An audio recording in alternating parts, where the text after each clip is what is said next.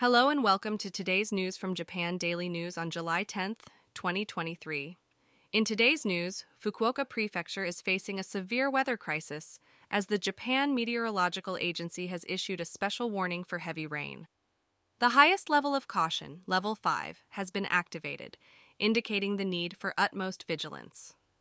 The prefecture is experiencing unprecedented heavy rainfall, with the potential for significant disasters such as landslides and flooding already occurring. As a result, emergency measures are being taken to ensure the safety of residents. In Asakura City, Fukuoka Prefecture, a state of emergency safety assurance has been declared for 22,005 households and 57,222 individuals.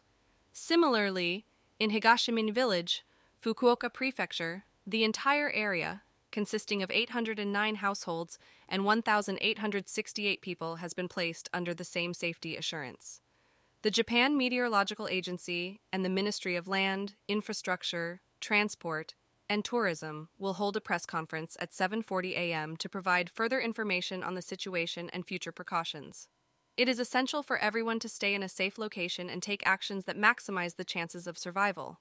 Additionally, heavy rain has caused the Yamakuni River in Oita Prefecture to overflow in the Hanyuke area of Nakatsu City. The Ministry of Land, Infrastructure, Transport, and Tourism and the Oita Local Meteorological Office have issued a Level 5 Overflow Occurrence Information Alert, urging the highest level of caution.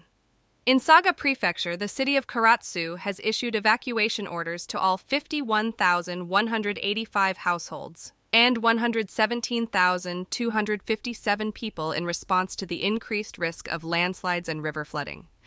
The alert level has reached level 4, indicating the need for everyone to evacuate from dangerous areas.